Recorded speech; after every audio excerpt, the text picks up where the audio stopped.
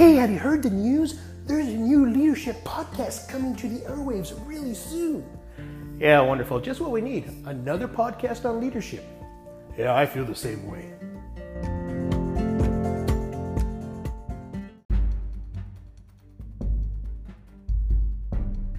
Hey, have you heard that those teasers on the podcast world? That there's a new talk show on leadership coming? Yeah, I've heard it's pretty interesting. I hear it's like no other podcast before. You think it's true? Hey, I don't know, man, but that laughter at the end, that sounds pretty interesting, man. It almost sounds like a mad leader.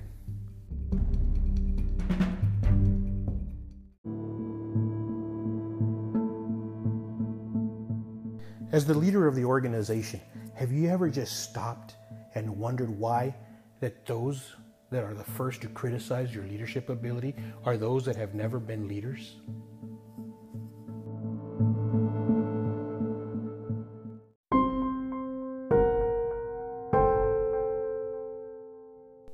Those that have never led will always be the first ones to criticize a leader.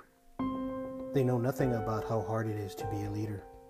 Yet, you as the leader, you're supposed to walk out every day with a smile on your face, your head held up high, and know that you're going to lead this organization into success, knowing that people are constantly criticizing you. Not supporting you, but criticizing every decision that you make when they have no idea what has actually just taken place behind closed doors. They don't know the marching orders. They don't understand that they'll be the first ones to criticize.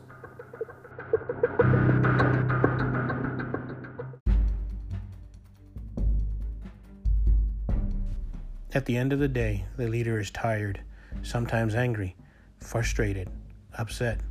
Very few times is the leader in a great mood, as he goes home wondering, what could I have done different?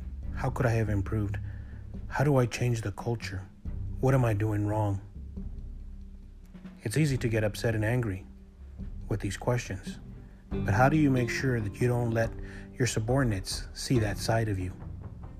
Well, we've developed a program here at Leading Through Adversity called Learning and Leading with Character. In the next few weeks, when our first episode rolls out, you're going to learn all about learning and leading with character. Once again,